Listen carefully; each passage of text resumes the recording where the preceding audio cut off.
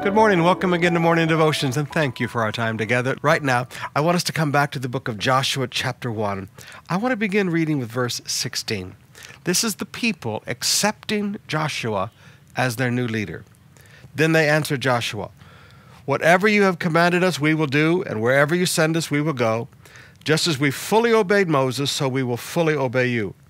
Only may the Lord your God be with you as he was with Moses. Whoever rebels against your word and does not obey your words, whatever you command them, will be put to death. Only be strong and courageous." Now there's three things I want you to see there.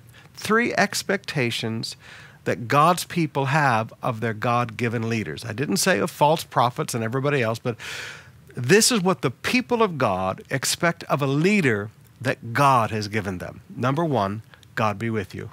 In other words, as leaders, our walk with God, our personal relationship with God is the most important thing we can bring to the table. It's not our skills, it's not our ability, it's not our X factor or our it factor or our guapo factor. The most important thing we bring to the people of God is that God is with us. So, number one, prayer, meditation, worship, read the Word, your personal relationship with God. The second expectation is that you be strong. You can't bow to everybody who wants to push you around as a leader. Now, Paul teaches us some very important truth in Corinthians and Romans both, especially in Romans. He teaches us that strong people aren't usually the controlling people.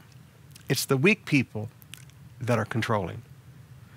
Paul identified himself in Romans as one of those that was strong.